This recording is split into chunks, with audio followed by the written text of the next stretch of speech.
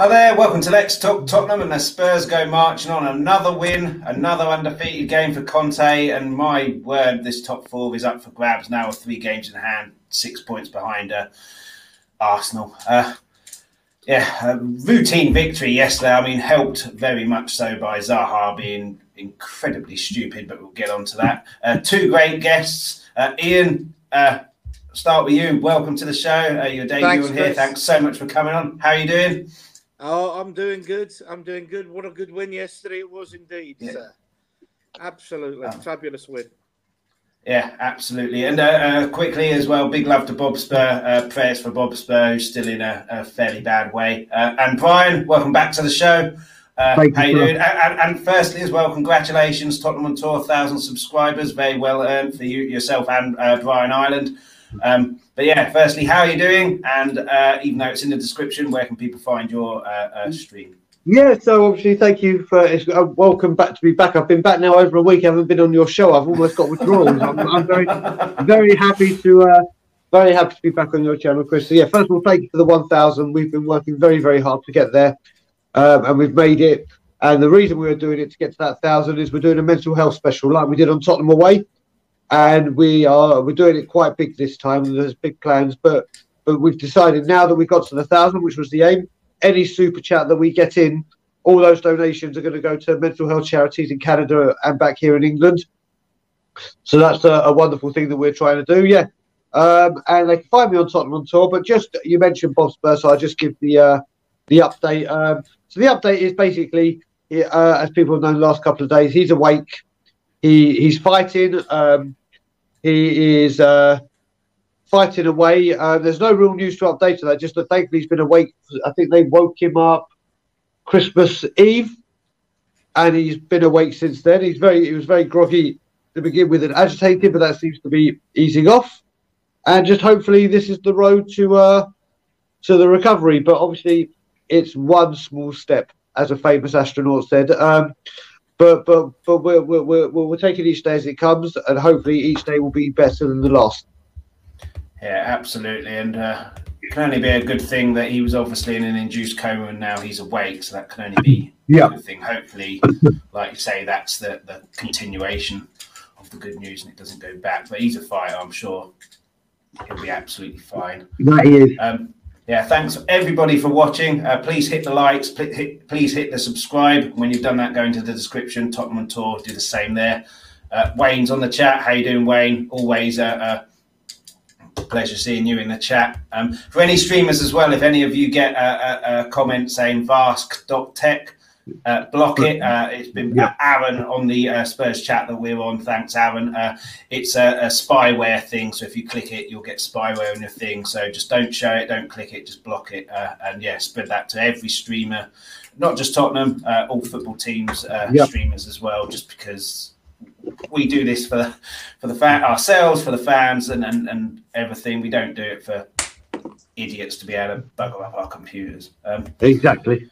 But yeah, slightly negative there. Let's get into positive. Lucas Moura, Ian, involved in all 3 goals. For me, because he did that up there scoring against Ajax, I'll always have a place for Lucas Moura. But it's good to see him. 2 assists, 1 goal. And that goal, he was the only one who wanted that ball.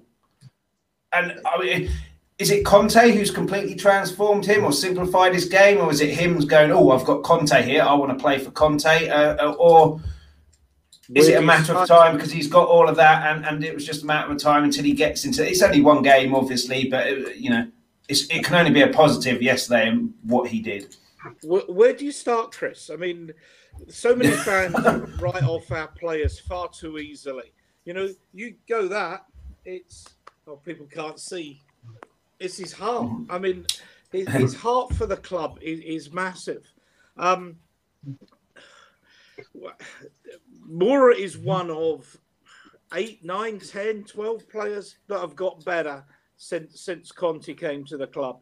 I think that's one of the really big things that's happening is players that fans have written off or said they'll never make, want out the door, look so comfortable. I mean, Dyer just looks absolutely top class at the back. And I mean, I don't know if you watched any of the Villa and Chelsea game, and when you look at Tyrone Mings absolutely bottling that challenge with Lukaku for the second goal, and you look at the way Dyer's playing. I mean, Dyer not in the England squad, but Mings and Cody are. It starts to look a joke. You wouldn't have said that 6 weeks ago. Skip was always going to be a good player this season. I saw a lot of him with Norwich last season, but the system I think suits Moura in that getting the ball, that transition from back to front quickly with his pace. I think it suits his game absolutely down to the ground. But I think Moura was one of those ones that people should never have been on their backs. Brian's right. What that night in Amsterdam, and I'm a bit older than you two, that remains one of the truly great goals. You've got to be very, very old and have probably watched the double team and what have you to think you've seen a better night than that. That was just absolutely unbelievable. And yeah, he's a first pick now. And the other thing is he's so good to watch. Fans, he's that's the sort of football and footballer you actually, when you pay your money to watch the match, that's the kind of thing you want to see. And yeah, fabulous, absolutely fabulous performance yesterday. Yeah, he's the only one, isn't he, Brian, that even when we were terrible, he was the only one who was getting the ball, looking forward, taking people on and trying to make things happen. He just didn't have the support there to lay it off, and like he did yesterday. But yeah, I mean, all three of our forwards as well, Kane and then Son and Moura, all on the score sheet. So does that, obviously Kane and Son have that partnership, which we all know about, but does that say to you there's a partnership there, a three-way partnership, or are we getting a bit carried away because Palace didn't really turn up and then they had 10 men and it was fairly easy? Or is that something that Conte, do you think, will be, I've got something there, I can work on that, that's going to be one of my key aspects of this team going forward? Well, the question is, I've got quite a bit to say about Lucas Moura, because I even said at the beginning of the season, I said he's going to be our player of the season.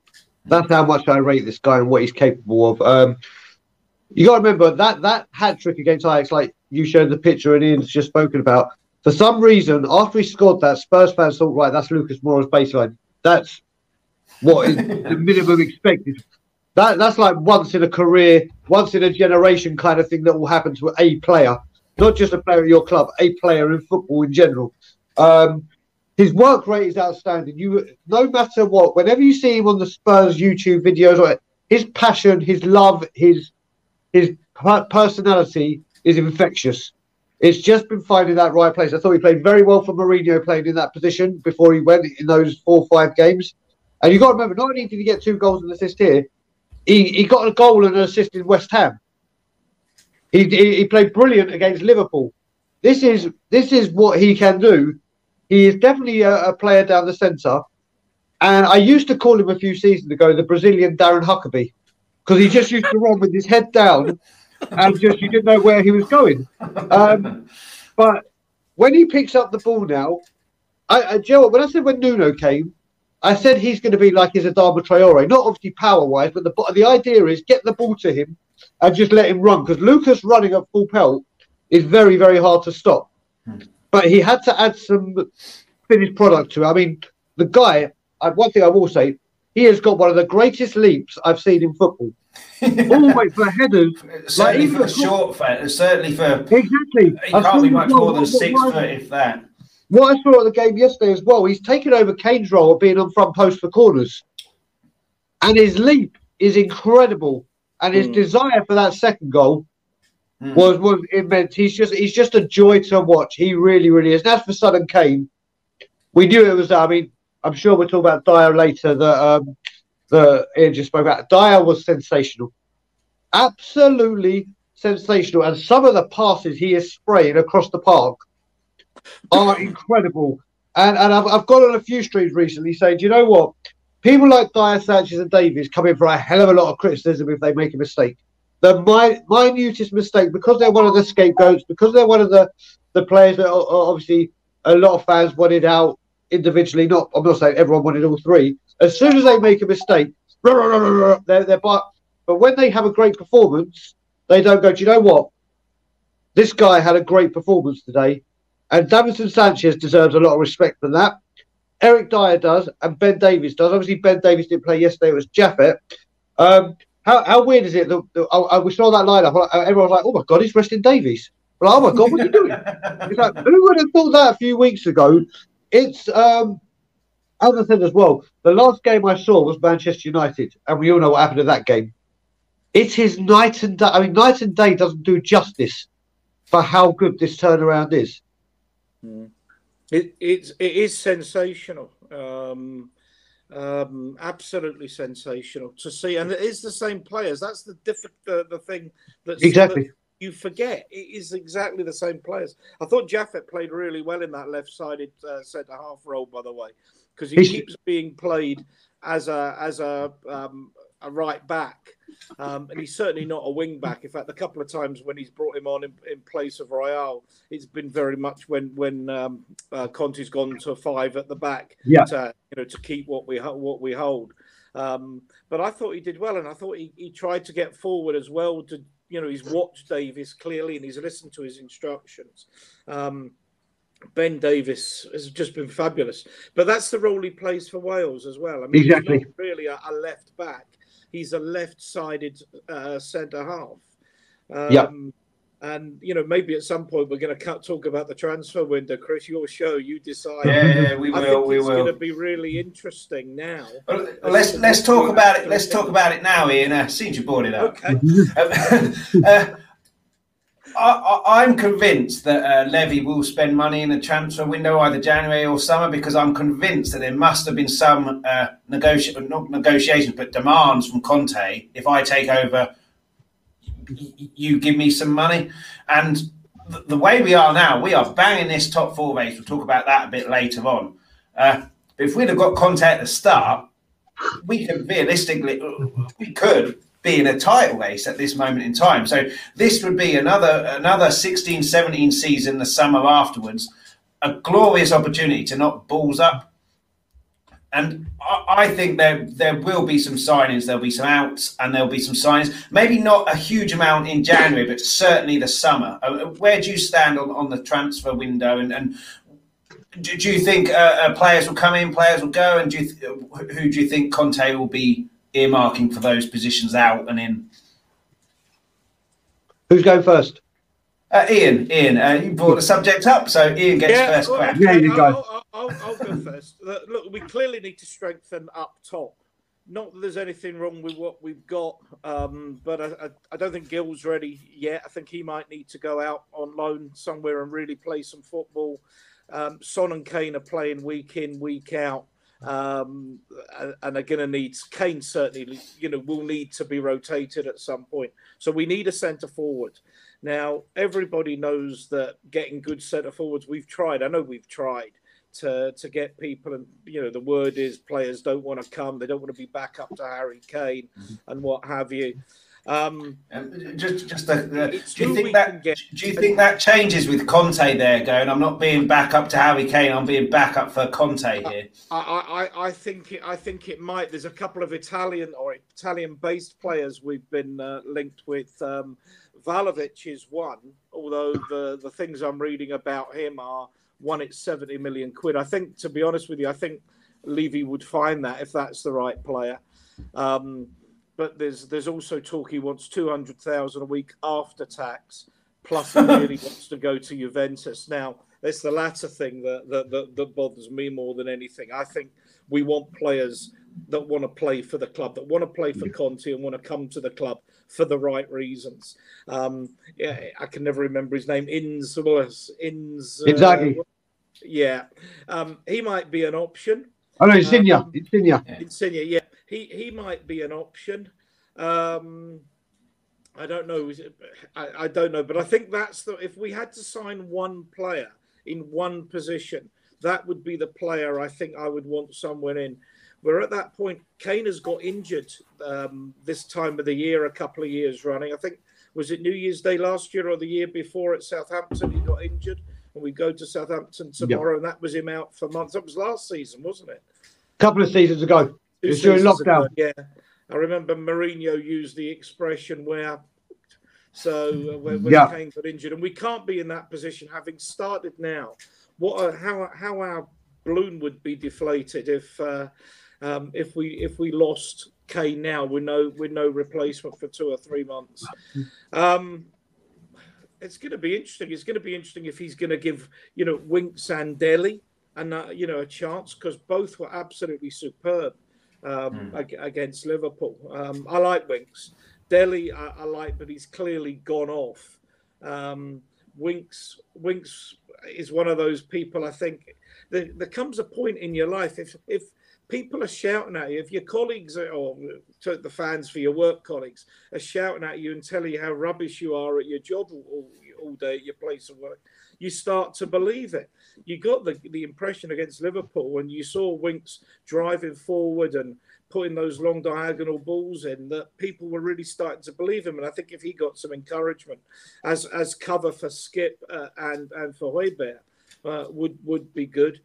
Left central defence. If we're going to sign another central defender, we've been linked with a few.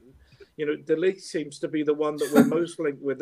I think someone's playing FIFA or Football Manager and got some cheat codes on that one. I can't see that happening. But that would be a tremendous signing if we did get him. And Juventus, I think, are about 6th or 7th in their league. But again, I can't see that happening. No, and this is the point. And then just I'll finish this, and then I'll let Brian come in. The other position we've been linked with a lot is another right-sided wing back. And you talk about outs, and so many players have improved, but one I think is never going to make it at Tottenham is Doherty, and I think he's one that really needs to be let go. Poor piece of recruitment. It didn't look like Nuno fancied him, so I suspect when Nuno let him go, he was far from unhappy about it. And I'm still worried about the goalkeeping situation. Gollini hasn't impressed me at all so far. Yes, he's young, but Hugo's contract expires at the end of the season. I hope there's talk in the background. I hope Hugo's made a lot of the right noises about how good Conte is and what have you, and that he thinks, there's a real chance I can win some stuff here and sign for another couple of years. But ultimately, we're going to need a proper backup goalkeeper. But I think the key, we've spent money. I mean, people criticise Levy, and we haven't always spent the right money in the right areas at the right times. But we have spent money. We've spent money on Ndombele. I wouldn't be sorry to see him go, 60-odd million pounds. We spent money on Lo Celso. They're our 2 recent biggest signings, I think, 42 million pounds. I wouldn't be sorry to see him go. Really want us to spend some money, but I want the right players at the right price in the right position. Because I can understand Levy saying every time I give you 50 million pounds, you go blow it. So work on this academy I built you. So let's push on here. Let's push on, but the right players. Has to be the right players. Yeah, it has to be the players that Conte wants. I think the issue is that the players bought aren't the players that the manager wants. So I agree, we've spent money, but it's been not the right money. And if it was the right money, we'd have a lot better team now. And Brian, in terms of the transfer window, I'm not sure what you think on whether we will spend money or not. But for me, we need a creative midfielder. I've been saying that for months and months. But then Conte's doing what he's doing without one, and it goes to what he says. Losers find excuses, winners find solutions. So he seems to have found a solution at the moment. Obviously, we'll get into the Palace game a bit later on because it obviously helps when their star player gets himself sent off. But the transfer window, how do you see that going in January? Listen, the way it comes down to this is, like you said, he's finding the solutions, but that's not Conte finds solutions, but the guy needs help. The guy needs help. If I was the chairman of any club, and I'm not just saying this, and you see what this guy is doing with players that have been dreadful, just think what he can do with the players that he knows. Look at his track record for what he's done with players. A Lukaku. You can go on for what he's done at Chelsea, what he did with Hazard, what he did. I mean, Hazard was a great player, but he elevated him even more. When it comes down to, I mean, the Hugo thing we have to discuss in, what's the date today? The 27th?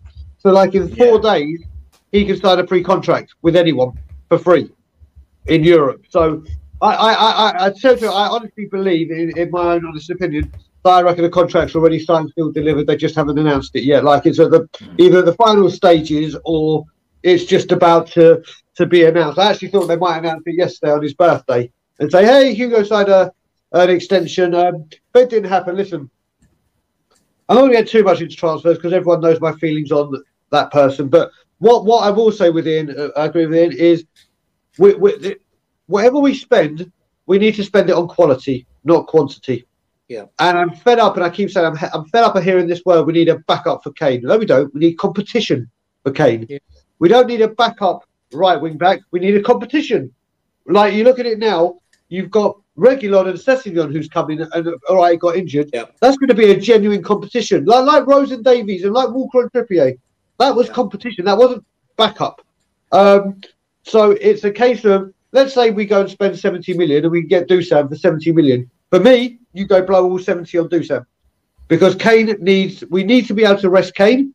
We need to, should he, God forbid, pick up an injury, we need someone to come in that it won't be like, oh no, we're having to play Son there, or no, we have to move this player there to do this.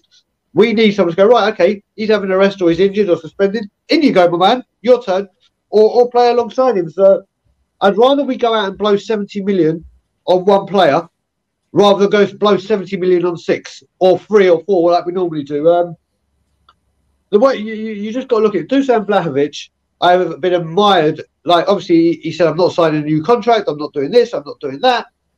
And he has shown that I'm going to give you everything I've got until I go. I'm not going to throw my toys out the pram like I'm not like other players do in Europe and around the world. I'll just sit here and do nothing. And then he's shown his desire. But when it comes to who we should get in, I'm totally with you, Chris. I believe we need a striker and a Eriksen or a creative midfielder. Because if you look at it, yes, we may need a right wing back. Yes, we may need another centre back. But the boys have shown we've got enough cover for that to last till the summer. We can use this. We can use this till the summer. I mean, you still got Romero to come back into this bloody defence. Yeah. That's the shocking thing. You still got him to come into this. So I reckon where it comes to, and then even if you look at the midfield, like I said, Harry Winks had a fantastic game. And I said before, I'm not one of his biggest fans, but I thought Harry Winks will be the one player that probably got the get out of jail free card and got another chance to save his career with Conte. And he's showing that. Dele Alli, everyone knows my feelings, but you can't knock. He had a great game. So if Dele Alli is the worry one because he's done this for a 1 game, 2 game, and then slips back. But I reckon the way we have seen this drastic change from the United game to here, I mean, you can even tell it from the Mura game to the next game. I mean, this little gap where we haven't played, the work he has been able to put in and get them to understand is quite frankly phenomenal. So I reckon the squad in depth in defence and midfield has got enough to see us through to the summer. But we need competition for Kane, and we need that creative midfielder. When it comes to the outgoings, I completely agree with Ian. Lo Celso and Dembele, Doherty, I won't lose any sleep if they go. They've had the chance. All right, Lo Celso gets injured very, very often, or Giola Anderson, as I call him. And he just hasn't had that consistency, where Dembele has. Doherty has, kind of, but he's just... Every other player, you've seen some kind of step forward. And Doherty, like Ian rightly said, is just stagnated at the same level. So those 3 will still get some money in. And then we build from there. I think with Ali, I think the Liverpool game suited him absolutely down to the ground because I can't believe, Jurgen Klopp had a moan at VAR and all of that, which he was right to do so, but he didn't mention anything about his unbelievably ridiculous tactics, leaving Kane and Son with 2 central defenders and an Ali running from deep. And there was so much space there, and Kane and Son running the channels, it created even more space for an Ali to be able to run into deep, which is what put him on the world map in the first place. So my issue with Ali is how often, if he plays, are you going to have defences and midfield to allow you that space? And I'm not sure... I think he's one of these players who needs a system to be able to play. Eriksen and Dembele worked a treat for him because they created the space for him to be able to operate in. I'm not sure he'll be afforded that, and he doesn't seem to have been able to adapt to different ways of playing. Winks, I think, wears his heart on his sleeve and would try in any team. I think it was just a complete confidence shot to pieces. You saw in the Carabao Cup final, he gets the ball, no one around him for 10 metres, turns around, gives it back to Dyer. Whereas Liverpool, it's always forward, always forward. I'm going to try something. I'm going to take a risk, hope it pays off. And yeah, he got tackled when Liverpool had a chance, but he carried on doing that. So I think that's a Conte thing. Doherty, I feel a little bit sorry for. We bought him as a wing back, and then we constantly played him as a full back, and then don't play him. But talking of the fullbacks, this guy has had a bit of criticism, Ian, but he did himself no harm yesterday. Set Lucas Moura on his way for the first goal. Yeah. The cross for the second goal was a superb cross because he didn't look for anyone. He put it into an area and said to the strikers, "It's up there, go win it." Yeah, I mean, again, we will get on to Palace in a bit and how lacklustre they were. It can't have helped with Vieira being at home with COVID. You want your manager there. But, I mean, this guy did himself no harm. He didn't really have any defensive responsibilities to do, which I know that's Tommy's big question mark over Emerson, his defensive responsibilities. But he's also had issues, not issues, but criticism of his final delivery. But that ball to Lucas for the first goal put it straight into his path, and then it was a goal as soon as Moura got there first. And like I say, the cross into an area, you go attack that. Do you see him building on from this? Do you see it just one game? How do you see Emerson? Yeah, Ian. I thought I had Emerson as my man of the match yesterday. I mean, I know Skip and I know Moura were outstanding. I was so impressed with everything Emerson did yesterday. Probably his best game in a Spurs shirt. Yeah. One thing I'll say, you talk about building. He's another one. He's only 22. You know, he's still very much at the learning stage and coming into the English league and its demands, its physicality, its pace. When I was a kid, I remember, I think when we signed Martin Chivers in about 1968, and I remember, you know, that little inlet off Tottenham High Road up to the old West Stand. And the Drayton Food always used to stand there and everyone used to meet and have a chat. I was a little boy. And I said, oh, you know, something was that. And I said, yeah, but we've signed Chivers. And it was, yeah, but he'll take a year to settle in, son, you know. And if you go back to the old Bill Shankly and the boot room and the both players, and it was 2 years in the reserves. Now we just want instant gratification with a player. They come in, they have a bad game, they're written off. It's like, come on.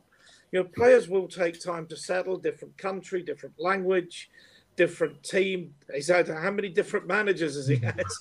He's only had two. Yeah, that's true. He's lucky. He's only had two. You know, different managers, and you know, one was a native Portuguese speaker. So there are all those little things you've got to take into account. But I thought he was absolutely fabulous yesterday, up and down that field. He's got an engine and a half. I think he's absolutely what Conte wants and what Conte needs.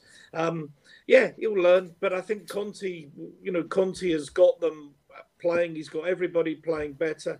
He'll improve his defensive stuff. He clearly got pace. He can get forward. The cross was superb. He's a tick on the team sheet for me and a player we can really work and I expect to go on. Yeah, I mean, Brian, do you see him kicking on from here? Because you look at Reguilon. As soon as Reguilon gets the ball, his first thought is a cross. He's obviously set up Bale, Kane with good crosses in, so he's obviously got the confidence that I can whip a ball in. Whereas you look at Emerson, he always checks back, so it's maybe a confidence issue. Whereas I really hope now he's put that ball in the box and Moura's done the work for him to get an assist. So I hope that's confidence. Oh, I can put the ball into the box now. I can whip it in, put it into an area, and the strikers will attack it. Do you see him kicking on from here? Or do you think it was just an easy game and it was just easier to put the cross in than not, and the ball to Moura for the first goal as well? So the ball to Moura, what you got to remember is I've been one that's had a go at him for his crossing, not for anything else. I think his delivery definitely needs work.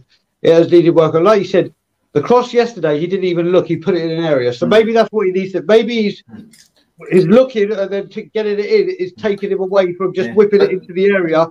But that's what Alexander-Arnold and what Beckham used to do. They never used to look for someone, they put it in an area. But because their delivery is 9 times out of 10 always there, the strikers know when the ball's coming in, make you run to that area because 9 times out of 10 it's going there. That's the art of crossing, I think, rather than looking for someone. Well, this is the thing. I mean, I watched something with Dwight York and Andy Cole. I can't remember what it was. This was a year or two ago. But they even said, when they were asking, how do you always get where Beckham's going to put it? He goes, listen, David Beckham has a thing where if he doesn't take the man on and he whips it in, it's going near post. But if he goes past the player, he tells us always go far post. So he was like, right, as soon as we see what David Beckham's about to do, we know 100% of the time the ball is going in that area. It's just where in that area it's going to go. So they already knew, right, he's just pushed it past someone. I need to get to the back post. And then also, if he did it straight away, right, I need to get to the near post. So they had that understanding. Now, a lot, like you said, a lot of great crosses just whip it into an area. How many times do you hear the commentators go, oh, what an area that cross was crossed into? And it's the striker's or whoever's responsibility to get there. Like Ian said, there is no doubt this guy is an athlete. He is a unit. And again, like you said, you got to look at the people like Bergkamp, Henry. We have players that have taken a year to settle in. When you're coming into a different language, a different culture, and you got to remember, Emerson was I didn't play a lot for them. He came from Barcelona, where the rule was give it to Messi and watch and let him do everything else. So that's what he. And then you got remedies with the Brazilians, with Neymar and all that. So it's very, very hard for a young Brazilian or a person that's been playing with Messi to say, right, this is now your responsibility, because your responsibility was get the ball to the guys that can play. Whereas now he's got Conte. Like Ian said, he's got every single attribute Conte would ask for in a fullback or a wing back, whichever way you want to use him. And it's now Conte to do what he does to enhance him and make him the player he's going to be. But if you want to look at I didn't realise he was so young, Ian, as 22. I knew he was young, but I just didn't realise you've got a great foundation to build on there. A great foundation. And the great thing is he seems to be loving his life in Tottenham. He seems to be loving his life. Now, right now, when you've got Antonio Conte, if he says there's a brick wall and through that brick wall there's a bed of nails, but I want you to run through both, you'll go, oh, okay, fine. And you'll do it. So this is what's happening with this club. And maximum effort brings out maximum reward. And that's what Conte's got them doing. So, and the good thing is, obviously, what he does with this right wing back, obviously he has got Doherty, he has got Tanganga if he wants to put him there, whatever. There's options there, but we got to be careful not to burn him out, especially with our fixture pile up and everything. That's one thing we have to look into, because the games are coming thick and fast, especially with our games in hand coming up. We've got to remember as well, next month we play Chelsea 3 times and Arsenal. So they are big games that he needs to keep them fit for. So it's going to be difficult, but yeah, with Romero, sorry, keep doing that. Emerson, there's a basic, the base of the foundations are a great player there. These are season-defining games. Just adding to what we've said up to now, Chris, one of the most revealing statistics I think so far is that Tottenham are now running 115 Ks a game compared to 100 Ks we were running under Nuno. Yeah. Now, from 20th to 1st, haven't we? In 3 months. Is at any level, at any sport, I think big. At this kind of level is phenomenal. And when you think people like Royale up and down that wing, well, if you're running up and down that wing and your coaches haven't got you as fit as you are, maybe by the time you want to deliver a cross, you've not quite got as much in the tank.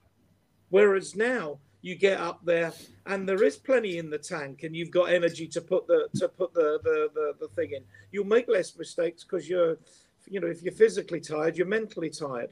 And I think that's been one of the biggest, and that happened quickly. I mean, this improvement in fitness seems to have happened quickly. Yeah, we'll get to Conte a little bit later on, but we should talk about Palace, Brian. Yep. And in particular, their man. I'm not sure the first yellow card was a yellow card. Ian Wright said on Match of the Day he just clipped him, which I've seen so many replays I still can't see it. But the fact remains, how many times have you seen someone get 2 yellows and the first yellow isn't one? They do something silly when they're on a yellow card. You cannot do that if you're on a yellow card. It's absolutely ridiculous. And Ian Wright made the point. He's 29 now, Zaha. He's not 19, 17. He should know better. Yeah. And that guy, if he put as much energy into playing football, beating players, trying to score goals, than he does at moaning and whinging, he'd be at a top 6 club by now, and he would have been for a little while. And Palace, they had their shot at the start. You know, I think within a minute where Ayu's miscued it a little bit. But I only saw it on Match of the Day, so I didn't see the whole game. But it looked to me on there that it was kind of a lacklustre performance from them. It can't help with Vieira having to stay at home. You want your manager on the sidelines with you. But yeah, and being that we've got a game in 2 days, me and Brian was talking about this off air. I mean, we essentially have that second half off. So we've got a game in 2 days, but we've essentially had 45 minutes where we didn't have to put a huge amount of energy in. You go 2-0 up, Zaha gets sent off, that's game over, really. It's just how many do you want? And yeah, fairly easy, a very easy second half. But yeah, what did you put that down to for Palace and Zaha's just stupidity? What I liked about the sending off as well was Sanchez. He could have rolled over 15 times like a lot of players do, holding his face. He didn't. He went down, looked at the referee going, what the hell? And he's, yeah, I like Sanchez, but we can talk about him another day. But yeah, in terms of Palace and Zaha, what did you make of them, and what did you make of the reasons for certainly Palace being fairly lacklustre? Okay, so obviously I was at the game. Now, first of all, before that happened, we were 2-0 up. So we can't have Palace fans going, oh, it changed because Zaha went off. And you can't have it, because of this COVID scare, because you pretty much fielded a full team. Now, there's times where you've got to look at this and say, did we win because Palace played bad, or did we win because we were good? We didn't get out of second gear. We did not get out of second gear. And the thing is, the Zaha, the first one was stupid. It was very, very soft. I like you. I can't see where the actual infringement is. It's Davinson Sanchez's kind of reaction to the clip or whatever. Now, don't forget, it's in the players' minds of what Zaha did to Japhet back at Palace. So it's kind of retribution. Now, the second one was just ridiculous. I mean, you look at the Andy Robertson red card against Liverpool. That was right on that touchline again. It was a stupid challenge. Wallop. There you go. You can't put when you're on a yellow card. You've gone 2-0 down. Emotions are high for Palace. You start thinking, oh God, I need my talisman to stand up and man up and guide us through. And you can't go and do that. Just rip someone down right in front of the linesman, right in front. It was an absolute, and then the worst thing is he stands there and moans about it. It's like, I can understand you doing how much of a moan you did for the first one, but for the second one, come on. I mean, ridiculous. He reminds me of Kevin Keegan's commentary in World Cup '94, USA versus Brazil, and Leonardo, I think, is being held and then just goes bang right in someone's face, and Keegan's going, yeah, but he's being held, he's being fouled. It's like, you won't knock the guy's head off. Yeah, but this is the thing, it gets like that now, and the modern day footballers should know it. The modern day footballers should know it. But again, it should. I mean, Crystal Palace were a lot. It's the first time I've seen Palace live since Roy Hodgson, obviously. And what Vieira has done, all right, it wasn't there, is he's completely lowered the age of football, or of the age of the squad. He's got some technically very good players there. And he's got them playing a better foot. They were very hard to break down to begin with. It looked very, very predictable, we did, until we started finding Lucas Moura in the pocket. But Zaha will have egg on his face today. When he looks back at it, I mean, the first one, as you said, is very, very suspicious and dubious and whatever. But the second one, he can have no goddamn complaints for what he did. It was a rush of blood to the head. It was stupid. And yeah, I don't think that affected the game at all, because we were cruising at 2-0 before that went in. Before he went off. So I don't think it had the impact everyone's making it, but it certainly did impact it. But I don't think it would have made a blind bit of difference to the outcome. Yeah, I think the second half would have been a bit more of a struggle in terms of we'd have had to have really not gone for it, but had to have played well. Whereas in reality, what happened is it was kind of a training ground exercise, really, that second half. But in terms of Palace, they've obviously got what's that guy, Conor Gallagher. Yeah. Him. Yeah, he's a superb player and he's been absolutely superb this season, but obviously he didn't do anything last season. And then, I mean, Zaha was lucky that second yellow card, it was only a few inches away from pushing Sanchez in the face, which would have been a straight red. But why don't you think he's ever learned that the reason you keep getting fouled, Wilfried, is because you react and get yourself sent off and cause a reaction to get yourself in trouble, which then makes it easier for the other team to play against your team. Why don't you think he's ever learned that? And it's just before I get onto that, Chris, I tell you one thing. I think maybe when the Christmas season ends and what have you, someone needs to ask questions as to why Palace asked for that game to be postponed. I mean, particularly the inconvenience to people. There'll be people maybe visiting family, friends coming over, having to make long journeys without public transport, who are having to set off early for games. Christmas treats for kids and what have you. They had one player that didn't play when they humped us 3-0 at their place in September. So if this was just, Vieira's not going to be there, we want him in our dressing room and on the dugout, therefore we're asking for a postponement. That was ridiculous. And particularly, I mean, I tweeted on and retweeted the guy, I can't remember his name, Mark, from Football London, who's the Palace correspondent, who said the game is off. So I'm assuming he got that officially from Crystal Palace rather than just tweeting random. So I'd like that to be looked at by the Premier League. Funnily enough, I'm messaging after the game yesterday. I got a good friend up here. Big Celtic supporter's got family in London, and he said, I'm going to watch the game with my grandson, who's a Palace supporter. And I asked him, he was impressed with Tottenham and what have you. We talk about Zaha. And I said, you look at Zaha and you think he can play at a much higher level. Then you look at him closely and you actually realise Palace actually is his level. He's probably not as good as he thinks he is, which is maybe why he gets frustrated at times.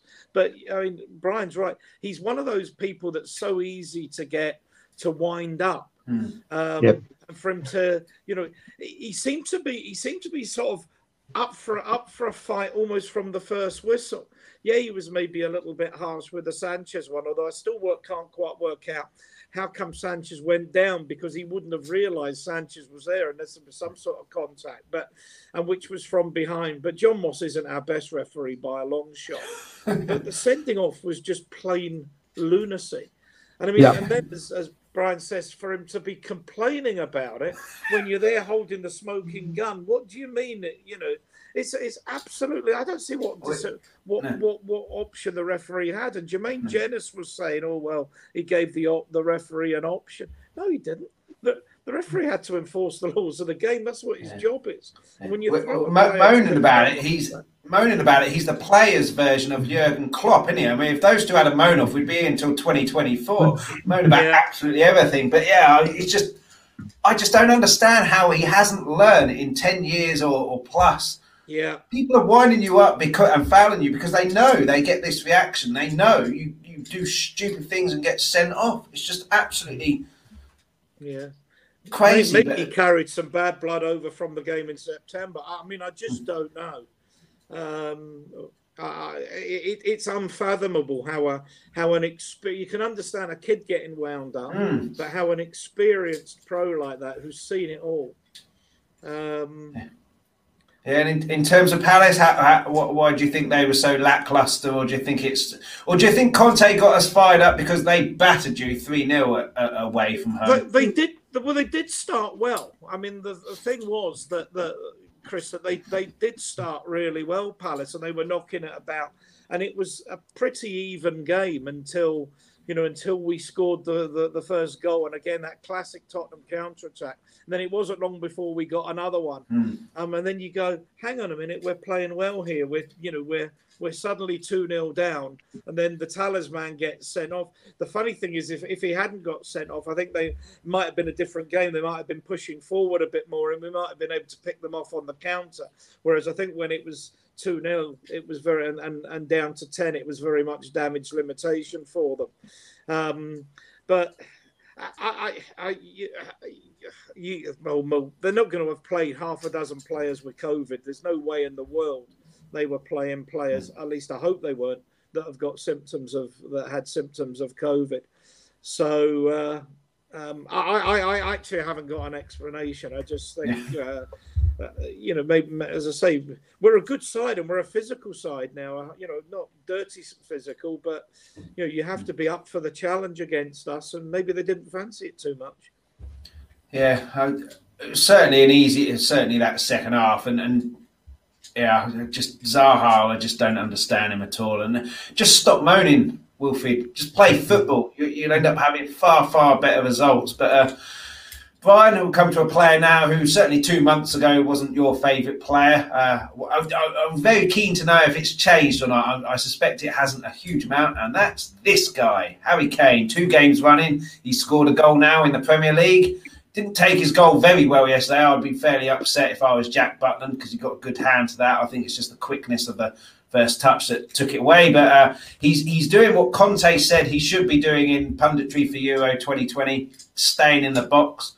And he's obviously getting his rewards. Very unlucky with the quick volley finish from Son's corner in the second half. And then he went off after 64 minutes, which, down to 10 men, 2-0 up. You can rest him, and it doesn't really matter that much because the game isn't going to go away from you.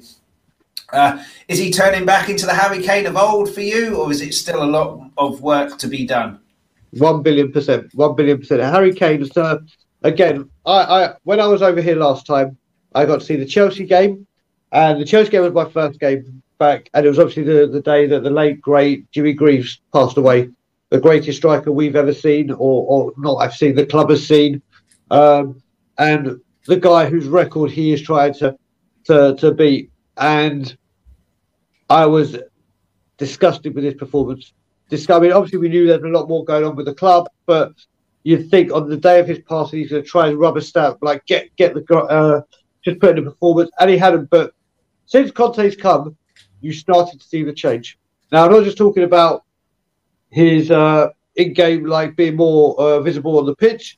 You can see it in his runs, in his body language, in his pressuring, in his that sliding tackle against Liverpool. Yes, he should have got sent off for it, but that was the commitment, dedication, passion, desire that we all love and know from Harry Kane. I think he was great against West Ham. He was great against Liverpool. Yesterday, he was superb.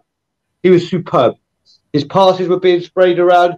You could see him closing down. You could see he was running with a purpose. When he celebrated his goal, the smile on his face, he's running. And from what I've been hearing, is he spoke with Conte, and Conte said, "Right, I'm here now. Forget everything that's gone on. This team, you are the centrepiece of it. I'm gonna." And now he's delighted. Now he's over the moon. And I love Harry Kane. I've always loved him. I hated what he had become up until Conte, just because we all know. Ian would have seen a few more players than myself. There's certain players that are just so absolutely world class and brilliant. That when something that happened in the summer, which was badly done by him, his brother, the club, no one's innocent here. It was badly handled, this whole saga. And Man City really tried to put as much petrol on the fire as possible. But when you have someone so good, who's been a role model for so long, for club and country, what you saw was a shadow of himself, and you're like, what are you doing? We would give anything to be in your position. But Harry Kane, when you look at the grand scheme of this thing, Harry Kane is one of us. And I don't mean, he's a Tottenham Hotspur fan. Take the footballer away, he bleeds Tottenham Hotspur. And he has given every single objective he has had in his career from Tottenham Hotspur. I want him to win Golden Boot or score 20 goals or score. He has met them every single time, only to have false promises or things not happen. And all he has said is, I want the club to match my ambition. That's all he wants. If he sees we're going in the right direction, Harry Kane does not want to leave. He does not want to go anywhere because he loves this club. Well, now you cannot deny that we've matched his ambition with the manager. I mean, I think we've exceeded his ambitions with the manager, and we know what he could do. And slowly but surely, you are seeing that the Harry Kane passes that were going wayward are being sprayed and getting there. His connection with Son has started to come back. It's all coming back, and I am delighted for Harry Kane. I'm very, like I said, I will criticise people very, very harshly. But because I can do that, means I also have to have the balls to stand up and say, do you know what? I criticised you. Like what we said with Dyer and Sanchez and Davies. These people have got to be able to turn around and go, well, do you know what? He's been playing well. And I've got to practice what I preach. And what I'm seeing of Harry Kane last few games, I've been very, very impressed. And long, long, long may it continue. I'm going to still be with you guys. I'm just going to turn my camera off and go for a cigarette. No problem. And all right, I'm still with you. Ian, in terms of what Brian said, do you agree with that? And would you put Harry Kane's bad form at the start of season 2? Is it just the Man City situation, the transfer saga? Or because I personally think the way that Nuno was playing, he may as well have not had Harry Kane or Son in the team because he didn't use them at all. And if you've got strikers, if Jurgen Klopp suddenly played really defensive football, Mo Salah wouldn't be getting any of the headlines. My phone went and I've lost my sound. So let me just work on that, because if you're talking to me, I can't hear you. Just give me a minute to try and get that back. Okay, so while Ian's doing that, be interesting to know what he thinks when he comes back. Yeah. Are you back? No, that's me talking. So if you want to carry on talking to me, Chris. Okay. Yeah, what do you think, Brian? Do you think it's the fact Nuno played with hardly any attacking intent at all? I mean, if you've got Liverpool and Jurgen Klopp suddenly decides to play super defensive football, Mo Salah don't get anywhere near the headlines he's getting at the moment because he just doesn't get the ball and he doesn't get opportunities. Yep. So Kane obviously had the disappointment of the transfer and the lack of ambition with Nuno, which was our 700th choice of manager. Yep. And then we're playing such negative football. Whereas now we've got an elite manager. I think everyone can agree that Conte is super elite, one of the best in the world. And we're playing attacking football where Kane is required to just stay in the box. So this, I mean, it's not just the transfer side of Nuno. You got to remember, Nuno came in, and as you said, the 700th choice of manager. And I actually think that's quite a low number for the actual choice he was. It was more like double now, the 1400.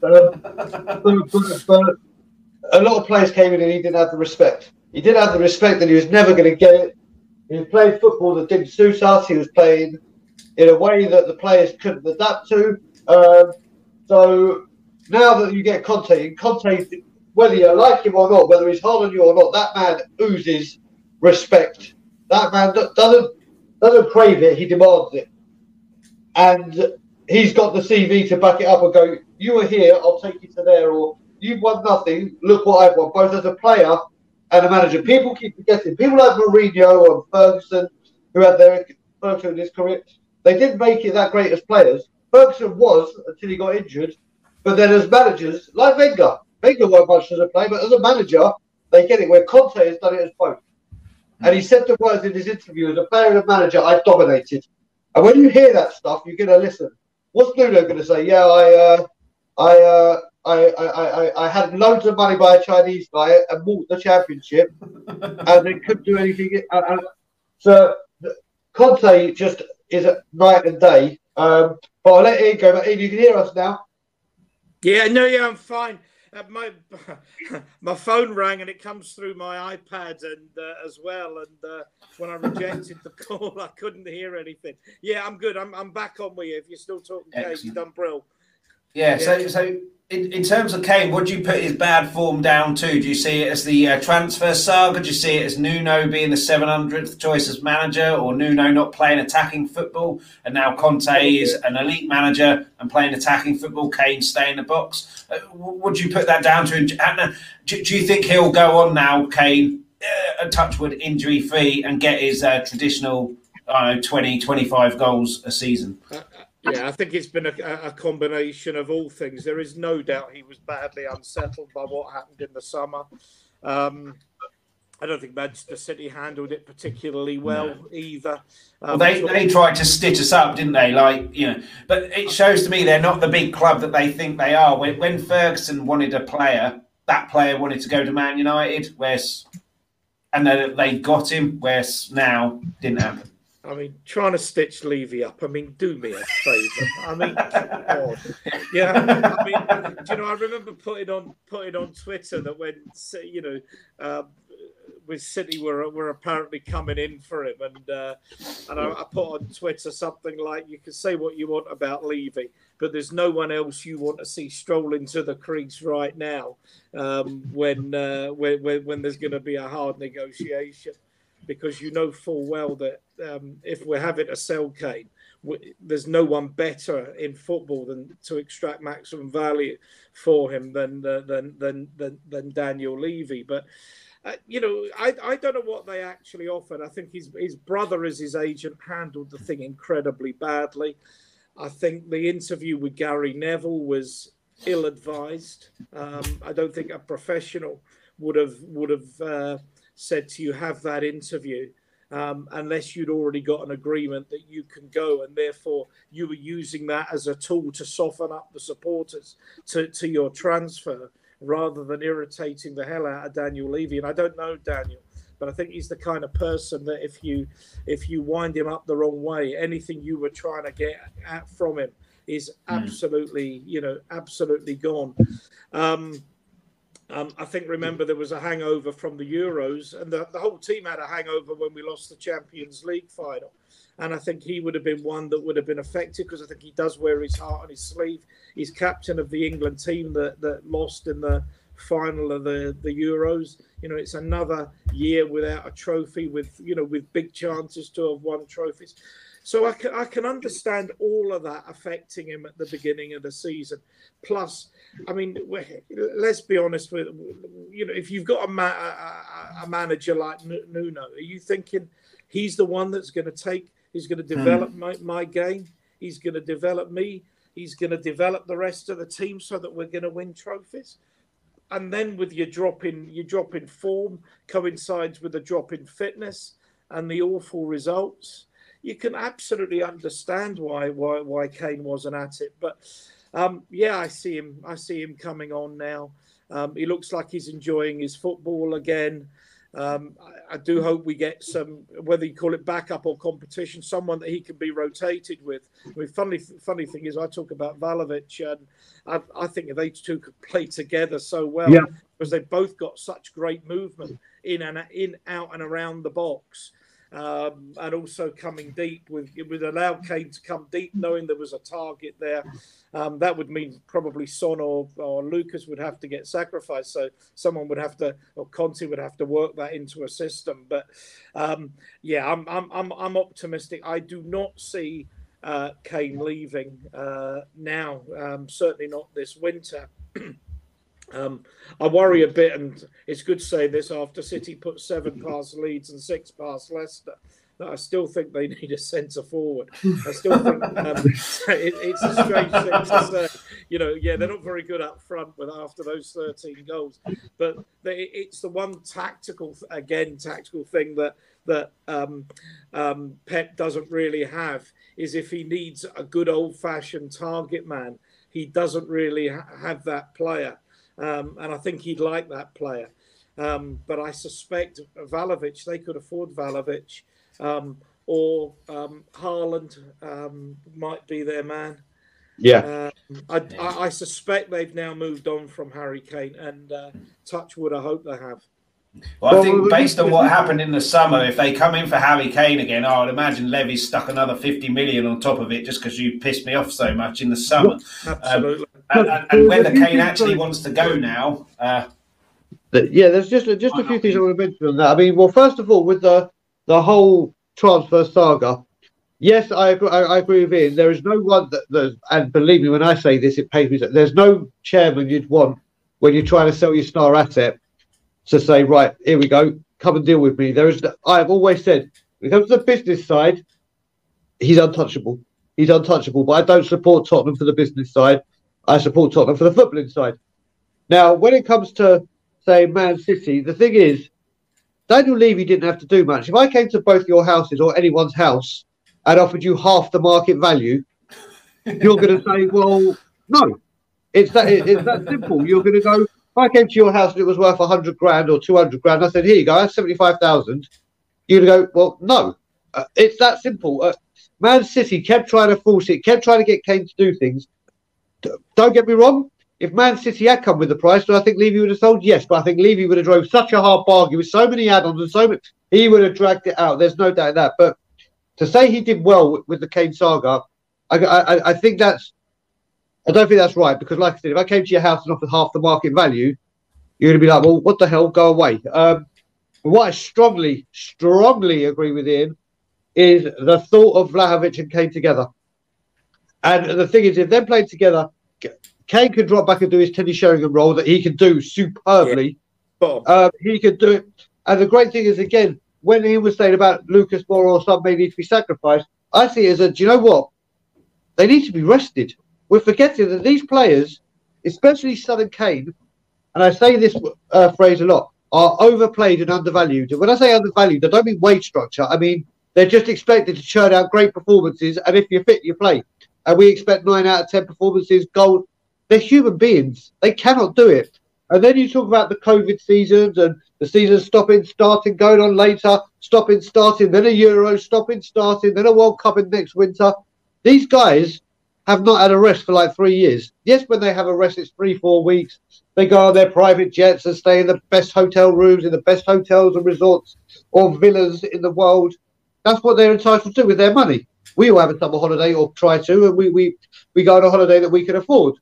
These players, that's not an option. They can afford whatever the hell they want, but they have not had a rest. You got to remember, back in the day, we used to have 4 strikers, 4, and then you played them.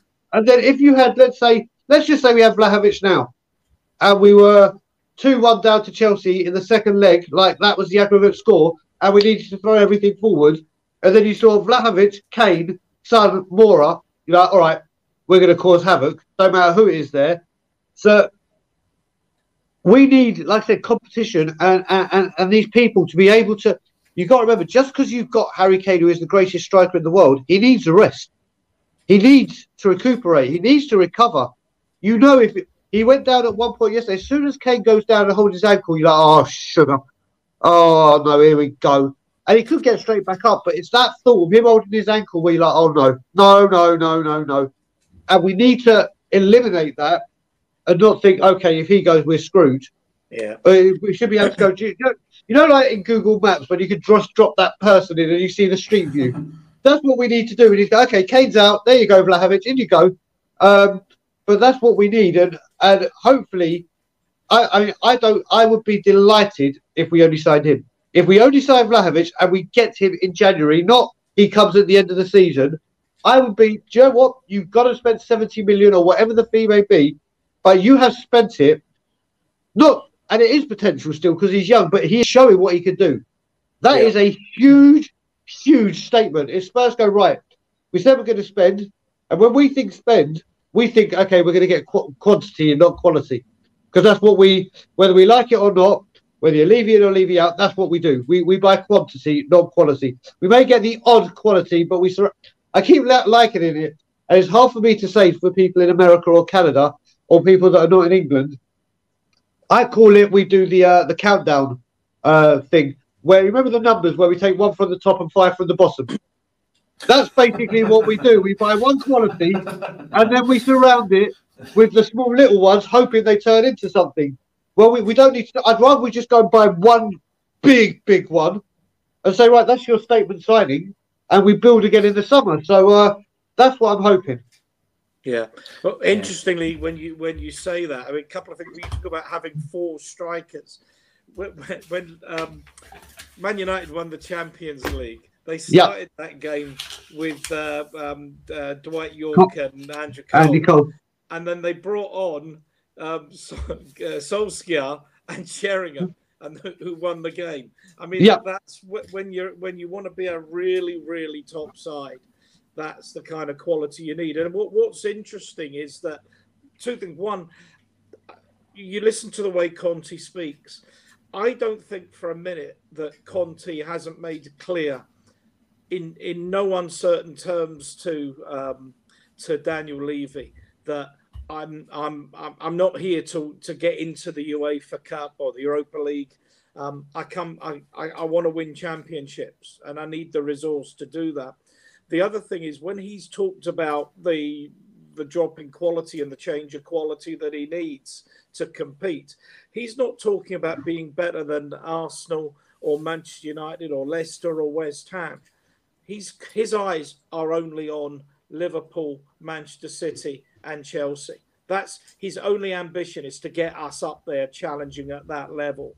And as I say, a lot of it, we don't want to just buy rubbish. I don't want to spend 100 million for the sake of spending 100 million. I want them, I think we're all on the same page on this, particularly given the recent form. We want the players that will take us to that level. If we can't get there this season, because it's going to be a heck of a job to close down Liverpool and Manchester City at this stage of the season. But let's chase Chelsea for third, and then be looking next season to push on with another, because we were a league championship winning team, 2016 to 19. We were up there. So we can get back there again. But Vlahovic, it's funny, I think we're on a page here. If that was the only signing, I wouldn't be unhappy. I'd like one or two others in the key areas. But if that's where I want the money directed, as does Brian. Well, this is the thing. Like I said, if that happens, I think I'd be happy, because we blatantly need that position filled. The other positions that, like you said, the right wing back, a centre back, all right, maybe a creative midfielder as well. But the others, I think the squad have shown there's enough in them to get us over to the summer. Then Conte can sit down and go, right, these are the guys. Because we all know, whether we like it or not, January is the harder window than the summer. Yeah. It's a lot harder, because some clubs are going for Champions League or titles. Some are trying to stand off relegation. And obviously, it's a horrible market for the buyer as well as the seller. Because if you sell a star, you've got to try and bring in a star. And then obviously, that star that you sold, the other clubs know you've got that money. So it's a very, very hard market and a very, very limited time to deal with. Do you know what? It's an excuse that we use all the time. Oh, we tried. But now we haven't got... Now, because of the mismanagement and the bad recruitment, we have to do this because of the mistakes we've made in the past. We have to do this, especially with the manager we have. But if we, like I said, let's just say somehow the gods are looking down on us and we get Vlahovic, I reckon there's enough in the defence, and we're talking the Dyer, the Davis, the Sanchez, with a Romero. You're looking at Reguilon with competition with Sessegnon. You've got Romero with maybe a Doherty, but Japhet can go there if need be. And then with the performance of Winks and Dele, and also Brian Hill came on yesterday. And I have to say another, and I'm a fan of it, Steven Bergwijn came on yesterday and his confidence levels have rocketed up. When you think how dashed it was against Liverpool last season, he has gone. So I reckon there's enough there. So we don't need to really concentrate on those like the centre-back and the right-back, because we have cover, whereas competition for Kane and Eriksen, we simply do not have. So those positions for me are essential to fill.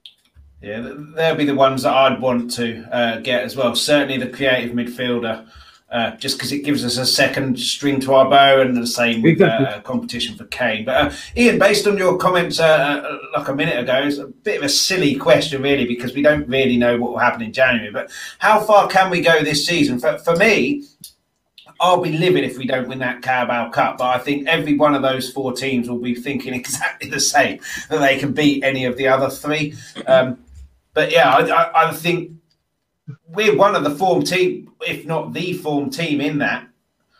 So, and the next round, Chelsea, I think it's in about a week, isn't it, the first leg? But in terms of the league, we are banging this top four race now. And like you say, probably not that far off Chelsea with 3 games in hand, or however many games at hand it is. I think would be, if we won all of those games, if we played them first, would be, I think, 8 points off the lead. But Man City are on another planet at the moment, so I don't think league is a possibility this season. But in terms of this season, how far do you think we can go? And do you think with a good transfer window in January and then summer, Conte will be looking at winning the league next season? Yeah, I mean, the two separate questions, Chris. But yeah, I think we can get to third this season. I think Chelsea were all right yesterday, but and Lukaku has clearly makes a huge difference to them with what he gives you up front. By God, if he were available now, that's a real bulldozer up front would be fantastic for us. But I think the Carabao Cup is really, really important for us. I think it's a monkey off everybody's back. It's the Levy out brigade, like Brian. Well, no trophies. Well, all of a sudden there is a trophy. It's only the Carabao Cup, but it's from the smallest acorns the large oaks come, and I think that would be a great way to start for us. Maybe Chelsea won't play a full side. They're still in Europe, and I'll come on to that. They haven't got Mendy, remember, Ian? Mendy's at African Cup of Nations. Oh, well, that helps. That helps. So are Salah, Mane, and Keita, I think, for Liverpool as well. Obviously, be Liverpool's interesting how those clubs do. Personally, if I were Conte, I would be really concentrating on it. I've said on other streams, much as I don't like the circumstances of it, I think it's a great thing that we're out of the conference, particularly with the games we've still got to play. And we nearly lost another one yesterday. To win, people say, well, we should be trying to win that competition. Well, to win that competition, we'd have to be playing an extra 12 games. That's including the game we're in and the 2 playoffs. And then 2 last 32, 2 last 16, 2 last 8, 2 semi-finals, and a final. It's a piece of madness, plus the 3 games in hand. But let's take each one of these games that we've got in hand. Arsenal are off tomorrow, so that gives us a chance to pull up closer to them. Yep. I'd like us to get to win the Carabao Cup if we can. The Arsenal game on the 16th is starting to look absolutely massive. I mean, truly massive. That's what you want for one of those games, isn't it? Especially if we're at home. Conte will not really need to fire them up, I suspect, that much. Oh, we'd be fired up to that. Big crowd. The one thing, there's no doubt that when they've got possession of the football, Arsenal are a very, very good side. But I worry about their bottle. I worry about their heart when they're really under pressure physically and mentally. And I could see us winning that game well, because they'd have to be right up for it if they're going to challenge us in that. I think we can beat Chelsea over 2 legs. I think we might want it more than them. They're frying bigger fish. That suits us. And as for next season, there's lots of ifs and buts. But with what Conte's done with this squad, with what I hope will be resourced, I still think there's more sponsorship and income to come in from American football and probably from the States in other areas as well. The future. We've got all the gigs, the music gigs next summer. Well, hopefully the naming rights, the naming rights have to get sorted, because we're talking about this now and it's getting on a bit silly. And it's closer. No. Oh, it's where we were there. No.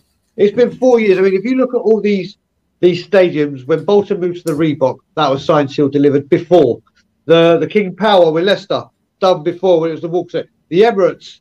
All these have been done before. Now, obviously, we've had COVID, we've had this, but this is a supreme revenue source that could really just be like, there you go, Conte. I don't even have to invest my own money. Here you go. This is money coming in. We invest everything that's coming into the club. I said this, when it comes to expectations, I knew Conte would have an effect. I just didn't know it would be this grand with the players that we thought were on the way out. So I said, you know what? Maybe we'll have a top 4 push, but it'll be like a last-minute surge for that 4th place. And I thought, okay, let's do that. Then I said, the next season, I want Champions League qualification wrapped up, easily done. And then the next season, like a genuine title challenge. That's if Conte extends, which please God, he will. But the way it's going now, the way this is opening up, right now, I don't think there is a team in the league that wants to play us. And I'm talking Man City as well. I'm talking everyone. Because, as Ian said as well, that Spurs-Arsenal game, my God, the atmosphere in there. And Conte will be going up. He will have everything and everyone in that stadium. The hot dog sellers, everyone will be going up for it and going absolutely start raving back. So, I mean, again, you have to look at it right now and say, again, it's always a big question mark where we finish this season, because we don't know what's coming in January. Not just for us, we don't know what other teams are going to do. You look at, I think you can safely say Liverpool and Man City are finishing in the top 2, regardless. It doesn't matter what order those top 2 positions are done. Chelsea are now being dragged into it because their form's a bit off. But the thing with Chelsea is they will throw money at the problem. We know that. They will throw money at the problem. And then there's a genuine race between us, United, the Filth, maybe a West Ham, if Leicester buck their ideas up, for fourth. So when we go to spend in January, we've got to look at that as well and say, right, do you know what? The way the cards have fallen, right now we have a genuine chance of getting top four, and we have a genuine manager that will easily get it for us if we do it. So I was saying it may be top four for a push, but now I reckon third and fourth are available. So listen, if we get Champions League, I'll be absolutely over the moon, as we all will be. But if we don't, and we finish fifth or sixth, but get a cup, I will be over the moon with that as well. I really, really, this season, the most important thing for me, and I think a lot of Spurs fans will agree, is just to get that trophy. Just get that monkey off your back. So these players are like, do you know what? We can go the distance.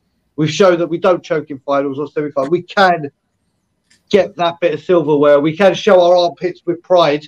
And once they've done that, like Jose used to at Chelsea and United, everywhere he goes for that first trophy. Because once you've got it, it's like, right, okay, we've done it. I like this. I want more of it.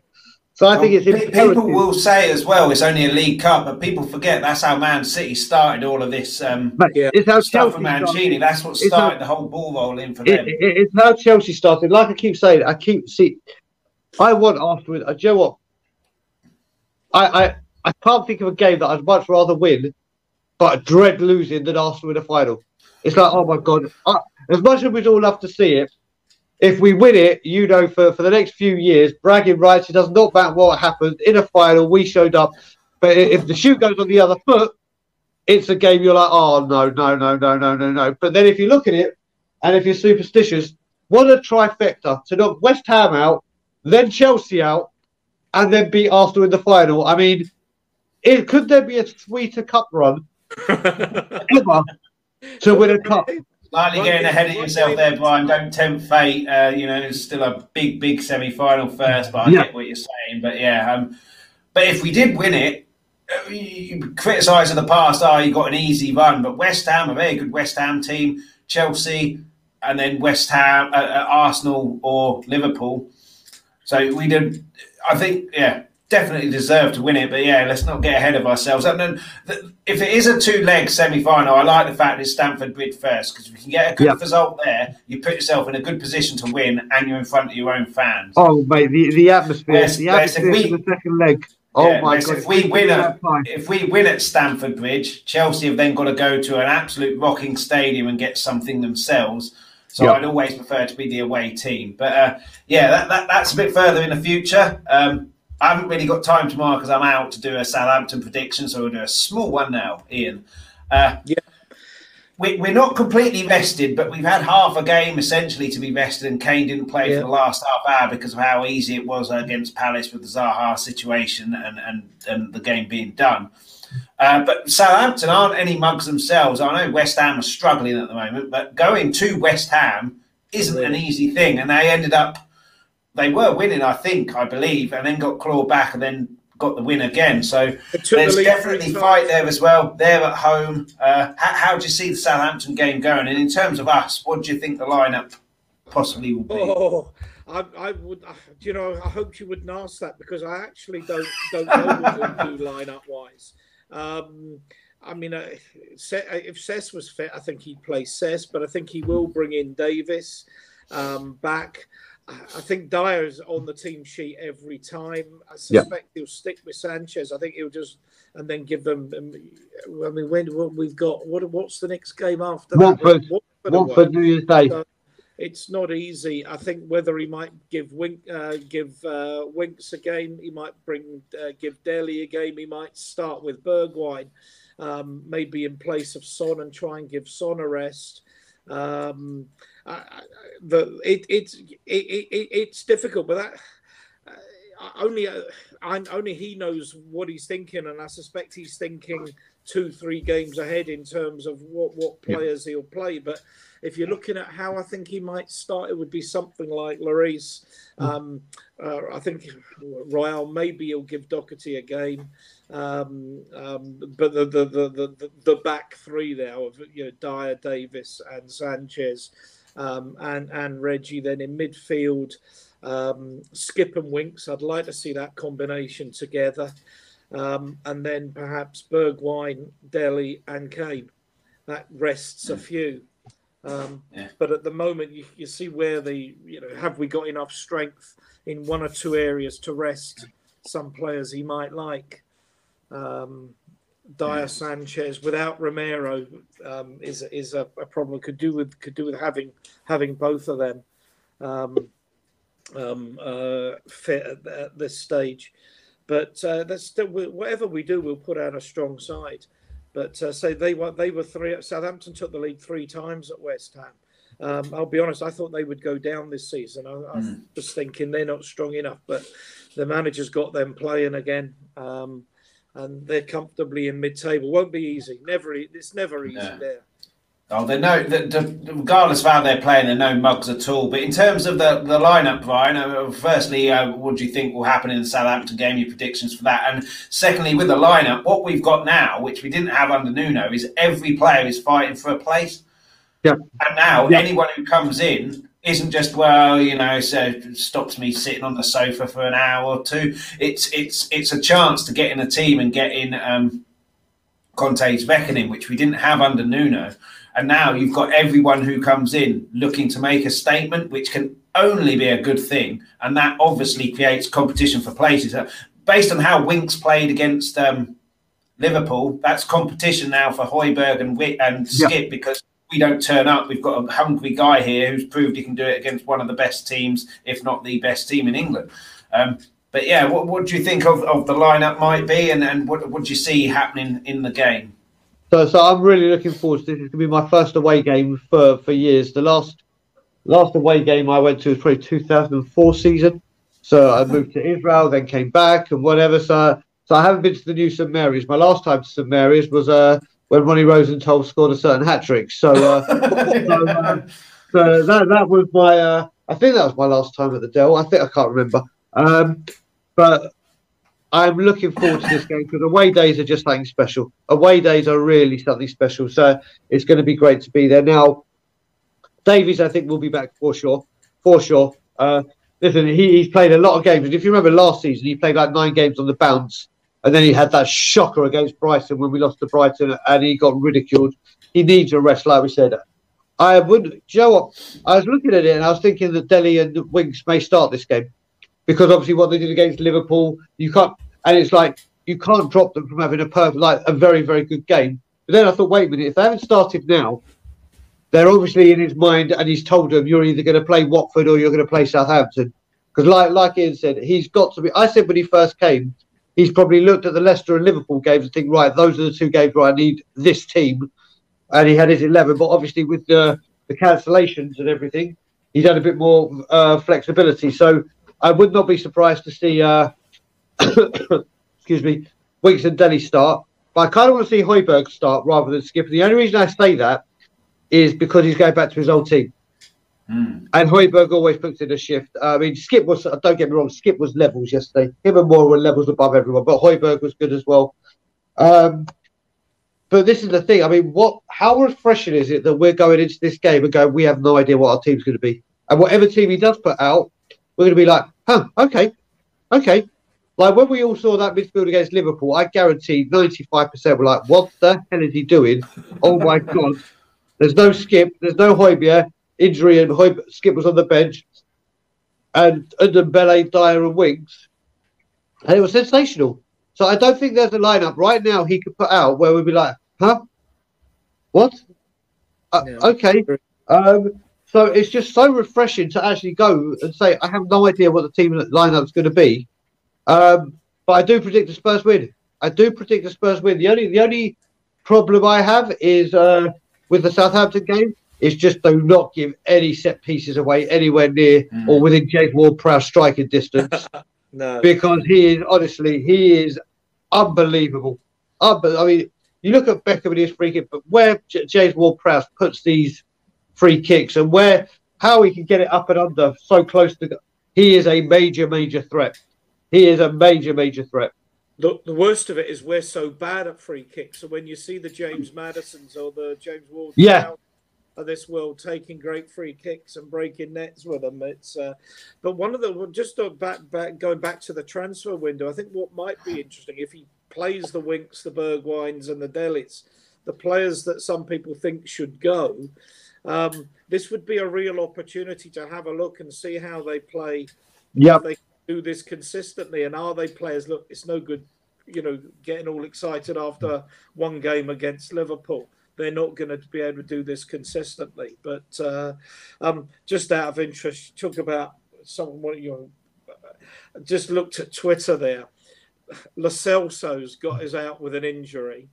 He picked up in the warm down in the game against West Ham.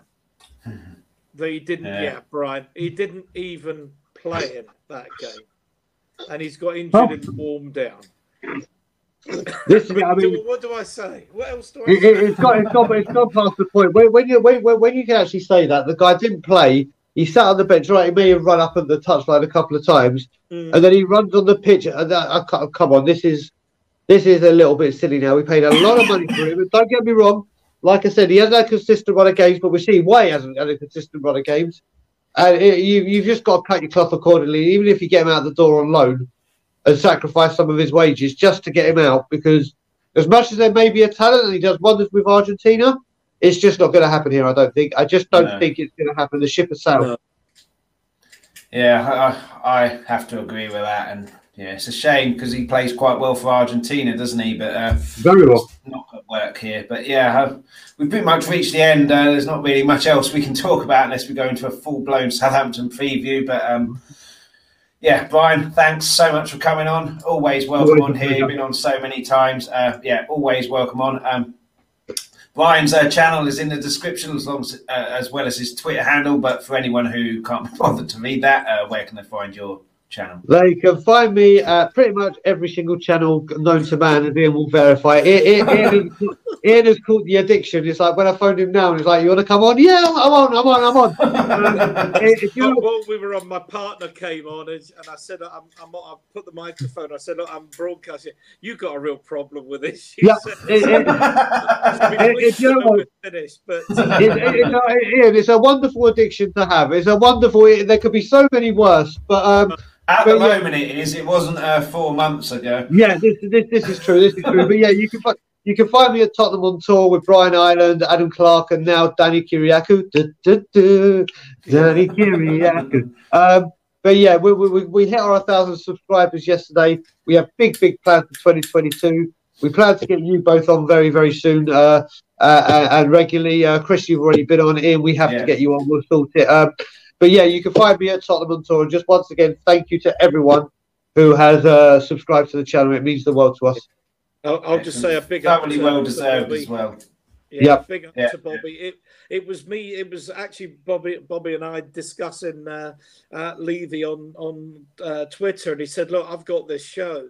We really could do with someone with your opinion who can actually articulate it to come on. Would you come on the show?" And love doing it. It was about 3 o'clock in the morning when we finished up in off the back room. I was absolutely pumping adrenaline, and I thought, yeah, I love doing this. It's good fun. So yeah, always. Thanks, Chris, for having me on my first time. No problem. Thanks so much for coming on, and you have to come back on again. If you're both free on the 29th, is it? 29th. Hopefully I can do a show there for the Southampton review. But yeah, Ian, thanks so much for coming on. You don't have a stream yourself, but like Brian's alluded to there, you will go on any one of them. But yeah, your Twitter handle is obviously on the screen there, Shaggy1712. Yet. Yeah. Oh, is that coming? Is that your show? Yeah. I don't know. We'll see. We'll see. Got a few things in my head on that, but we'll see what happens. Yeah, but for now, Ian's Twitter handle there at Shaggy1712. That's also in the description, so give him a follow on Twitter, and then you'll be able to see which stream he's going on any particular day. Might be a full-time job keeping up to where Ian's appearing, but yeah, that's where you can find all that out. Yeah, and thanks everybody for watching. Again, hit the like, hit the subscribe, then go to Tottenham on Tour, do the same thing. And yeah, be back on the 29th. Hopefully, I'm not sure what time yet. Southampton review, and then the 30th at 12:30. Very excited. Another book. Mike Donovan has written a book, Football's Braveheart. Dave Mackay, for many, the greatest player that Spurs have ever had. So yeah, that'll be a really good chat again after the previous book about Tottenham from the Lane. So catch that at L Talk Tottenham on Twitter for that. Yeah, be back on the 29th, hopefully with another win, and the Conte machine keeps rolling on. But until then, come on, you Spurs.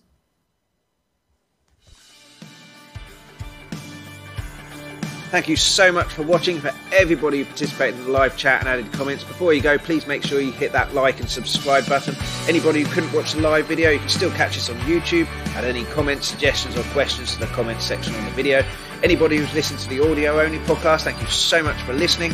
Anybody who wants the audio-only podcast, you get this wherever you get your podcast from. Alternatively, if you go to Twitter at LTalkTottenham, you'll find all the information there.